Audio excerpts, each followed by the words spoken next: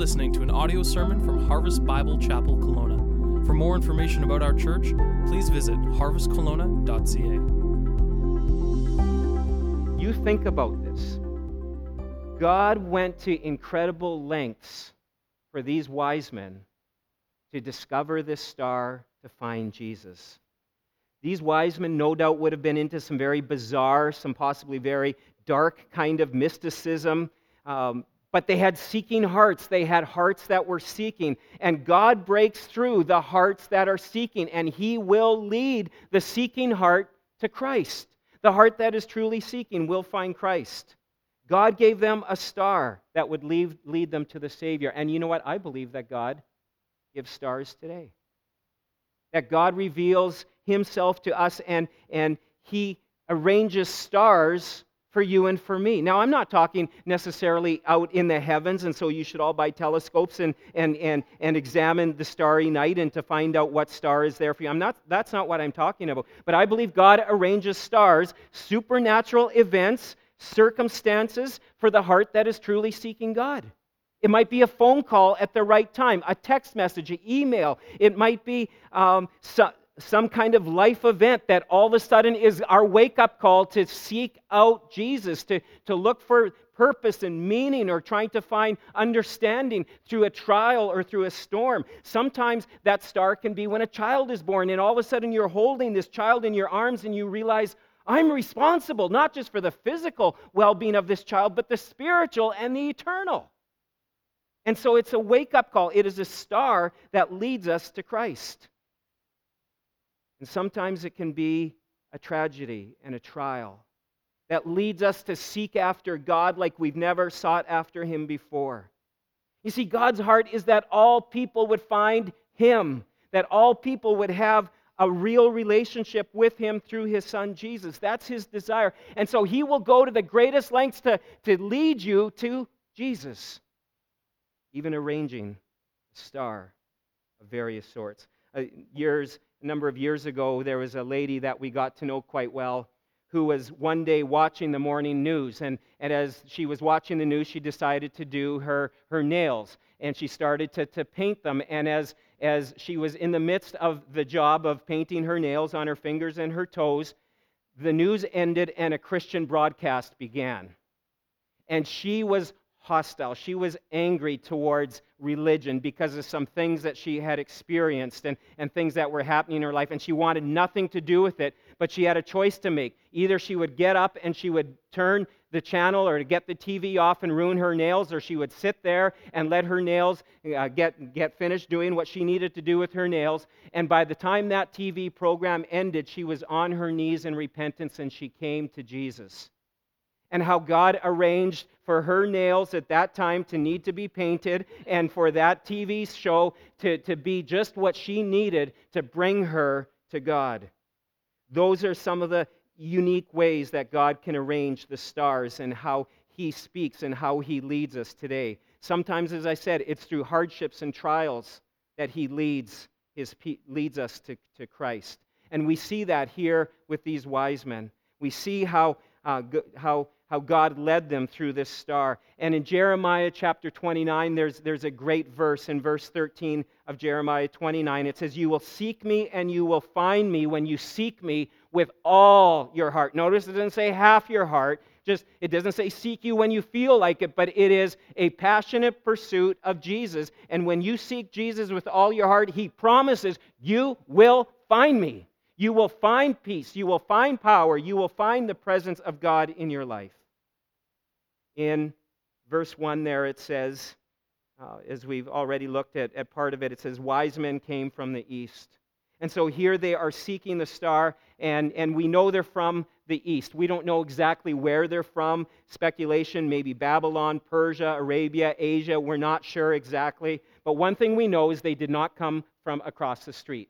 It was a journey, quite possibly a number of months, maybe months and months that it took them, even up to a year or so that it may have taken them to get there.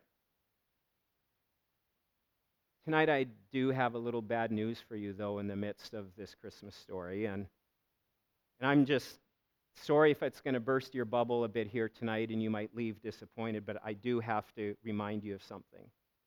Sadly, the nativity scenes that we oftentimes put up in our houses aren't quite biblically correct. If you have a nativity scene that looks like this, with the shepherds as well as the wise men there, they weren't there that night. They didn't show up. We like to place them there, but biblically we see that they were not there. It was the shepherds who came, and they worshiped, and they were there. And maybe you have one that looks like this, and you think, well, this one looks a little bit better. And again, I have to tell you, sorry, there was no little drummer boy. The nice song, cute and all, but there's no drummer boy in the nativity story, And so, kids, you do have my permission tonight. If you have a nativity scene that is biblically incorrect, you can take, as long as it's not glass and breakable, you can take and move the wise men maybe over to the other side of the living room or in another part of the dining room, wherever it might be. You spread them out a little bit because they did come, but it did take them a little while to get there. And seeing I'm on a bit of a roll here, there was probably not 3 wise men. There was probably more than that. And just another thing, that song, We Three Kings, sorry, they weren't kings.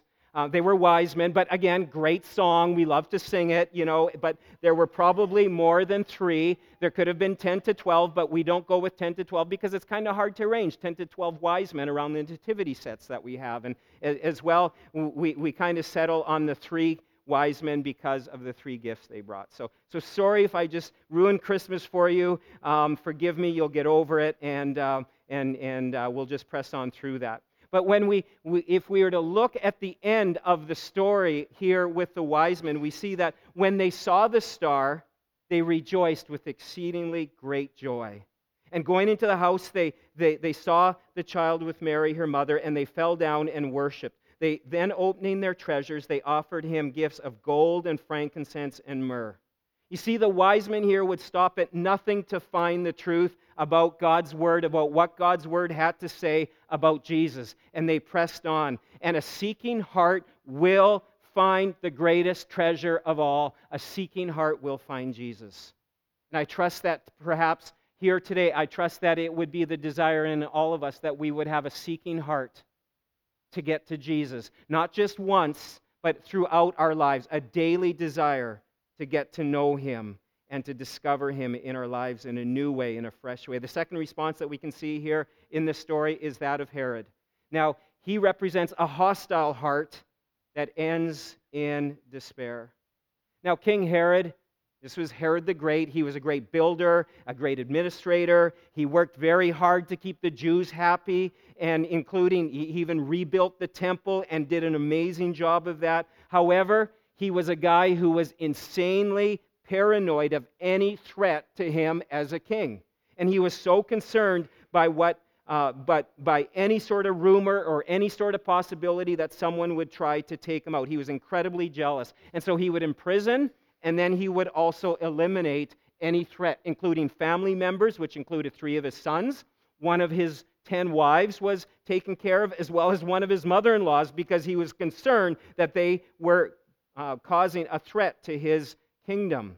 And so when he hears about the wise men that have come to Jerusalem and they're seeking the king, he is troubled. He is ticked off. And it says that he is troubled in the passage here, and it says all Jerusalem with him. You know that statement, if mama's happy, nobody's happy? Is that true? If mama's happy, if mama's not happy, no one is happy. Well, in this case, if Herod isn't happy, Jerusalem is not happy. If he's paranoid, everyone is sitting on eggshells because of what might happen. And so he's fit to be tied when he hears about this Jesus. And he says, he's so concerned, and so he comes up with a way to try to find out more information. So we see a hostile heart, and we see the end of his life is one of despair. Now, no doubt, this kind of hostile Herod wouldn't describe very many of us in this world, in this room here tonight. But a hostile heart is represented very much in our world, and it even can be represented here in our own hearts tonight. We see it in a very extravagant and a very extreme way with ISIS and terrorism, and into more subtle ways where we are seeing a quieter but also a hostility that we are seeing in society about moving away from Jesus in our society, taking Christ out of Christmas, just some of these little areas, a little more subtle, but there's a hostility there. It's like, get rid of him, want nothing to do with him. It's a threat. He's a threat. Religion, this faith stuff, don't want anything to do with this sort of thing. And so we can see this in an extreme way in our world, but we can also see it in some subtle ways in our own hearts. However, we also see that even in our own hearts, we can at times be hostile. Jesus and his word can be a threat or a pain to the lifestyle that we want to live. All he is going to do is mess up my life, and so we want nothing to do with him. He's going to ruin my fun. But a hostile heart, like Herod's heart, will end in despair. If you read secular history about Herod and even extra-biblical history, you see that he had a very sad ending to his life. And so will any heart that remains hostile towards Jesus. The last response that we see here in this passage is that of the chief priests and the scribes. And this is a religious heart that is indifferent. It says here, when Herod heard of the wise men inquiring about the king of the Jews, in verse 4 it says, he assembled all the chief priests and scribes of the people. He inquired of them where the Christ was to be born, and they told him, in Bethlehem in Judea. Herod calls the religious leaders together, and they start, well, yes. They start quoting scriptures, and they say, yes. You know, in Micah, written 7 centuries before this prophecy was written, and they say, yes, this is correct, that there would be a Messiah that would be born in Bethlehem, and they go on and quote a little bit more there in the passage, and yet they're indifferent. They're unmoved by what's going on. These guys should have been, are you serious? There's a star, like it says in the book of Numbers, and is this possible? And they should have been the ones that were hooking up the donkeys or the camels, whatever it is. The wise men traveled hundreds of miles, and they wouldn't travel 5 miles to go from Jerusalem to Bethlehem. Why? They had a good life. They should have been so excited about this, and yet they were indifferent. They had carved out a good life for themselves. They had a good income stream. They had position. They had influence. And the last thing they needed was a Messiah to come and mess it all up, mess up their nice little lives. Like then and even today, some of the hardest people to reach are religious people. People who've been raised in the church, who are familiar with scriptures. They know the songs. They can quote scriptures and maybe even know some biblical doctrine. They know the right things to say. They can sit in church Sunday after Sunday, or maybe they've decided they no longer need church, that's not needed for them. But in their hearts, they have this, in their heads they have a knowledge, but in their hearts they have no hunger for God, no pursuit, no excitement. Don't want to get carried away, don't want to get too religious, don't want to surrender too much of my life. I have the house, I have the car, I have the position with work, and things are going quite well, and I have a few more pursuits I want to chase after. And in them there's no spiritual zeal, no passion, just going through the motions of life and just living for that next pursuit. And the thing that we see here, either these folks have never truly surrendered their lives to Christ, or they have, but they've drifted away. They've gotten their eyes on other things. And this can be the story of many people. This can be the story of my own heart. It can be the story of any heart here. That we know, we have knowledge, we like Jesus, we prayed a prayer, we were baptized, we've kind of gone through certain spiritual motions, but you know what? I'm not going to press in too much here. I'm not going to get too serious. I'm not going to, go too hard after him. After all, I kind of got this figured out. And the end of this is indifference and just going through the motions. I wonder tonight, where's your heart at? What is your reaction to the news of Jesus? Is it a response of indifference like the religious leaders? No passion, no zeal, just kind of, I have my life and I have Jesus as my co-pilot sort of thing. Hate that statement that sometimes you will see, no, Jesus is to be the pilot. Jesus is in control. Is it a response of hostility? I don't want Jesus messing up my life. I'm ticked off with Jesus. I am upset with him and any kind of threat that this could be in my own life, or is it a response of the wise men? And what do we see in verse 11? And it says, and going into the house, they saw the child and Mary, his mother, and they fell down and worshipped him. Then opening their treasure, they offered him gifts of gold, frankincense, and myrrh. They bowed down in worship. That was their response after seeking after Jesus. They were humbled. They were blown away by this. And here's a few things, though, about the worship that we see of the wise men. Worship requires humility. Grown men bending the knee to a young child. But genuine worship is always preceded by humility, bending the knee. We have to humble ourselves in order to praise anyone. That's just a fact of life. And how much more we need to bend the knee to the King of Kings and Lord of Lords. If we don't, it's fake. It's just lip service. Another thing about worship is that worship is costly. They went to great lengths. They gave of time, and the gifts they gave were significant. They crossed rivers, they went through storms, over the wilderness, facing opposition and even a paranoid king. And yet they continued on. It was costly. What do your gifts to Jesus say about your heart? Your time, your resources, the way that you give to him. What's it saying about your heart here today? And finally, worship is sometimes risky. The journey to Bethlehem carried many risks for the wise men. Dealing with the paranoid king was probably the exclamation at the end of it. And even at the end of the story, we see they went home another route because Herod was after them. The worship of Jesus, declaring Jesus, living for Jesus, worshiping Jesus, it will at times be risky. Risk of reputation, what others will say, what others will think. And yet, Jesus is worth it. And there's only one response that will lead to a life of joy, to a life of fulfillment, and that is one of the wise men.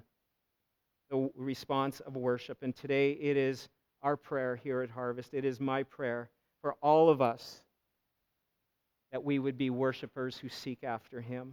That 2017 will be a year of pursuing Jesus like we've never pursued him before in our lives personally and as a church. But worship will also require faith. You think about it. These wise men bent the knee, and Jesus had done nothing for them yet. And yet they worshiped, and they were the ones filled with joy. Jesus now has done everything for us, and yet we bow in worship. It's costly, it's risky, and it's a step of faith, believing Jesus will provide, believing that Jesus will fill that void within our hearts. And today it is my prayer that this service, that this time together in the Word of God would perhaps be God's appointed star in your own life, to draw you to him for the first time or back to him if you've been drifting, if you've been wandering away from him. Maybe it's been a long time that you've been wandering and drifting, and it's time to declare, I desire to be like the wise men, seeking after the heart of God. You have those cards, and I'd encourage you just to take a look at them as it says, just asks you, what is your heart response to Jesus? I'd encourage you, just as we are led in worship, that you would just stay seated and just ponder that. You may want to fill that out and share that with us at the end. The offering baskets will be going around in a little while, and we'll be receiving an offering for those who came. Our regular folks came prepared to give, as we don't have a service tomorrow, but you may want to pop that in the offering when it comes by in a few moments. What is your heart response to Jesus tonight? If it's like Herod and it's hostile, your life will end in despair. Your relationships will end in despair. If it's a heart like that of the chief priest, I've got enough religion just to kind of get me through. I've carved out of indifference. The indifference and the emptiness will continue on, and you're going to miss the greatest gift this world has ever seen, just like the chief priests and scribes did. But if it's one of the wise men, you seek him, and you seek him with all your heart, you will find him. You will find Him in every part of your life for Him to be enough, more than enough. We're going to just sit and worship together, and you may want to fill those cards out and just spend some time just examining your own heart.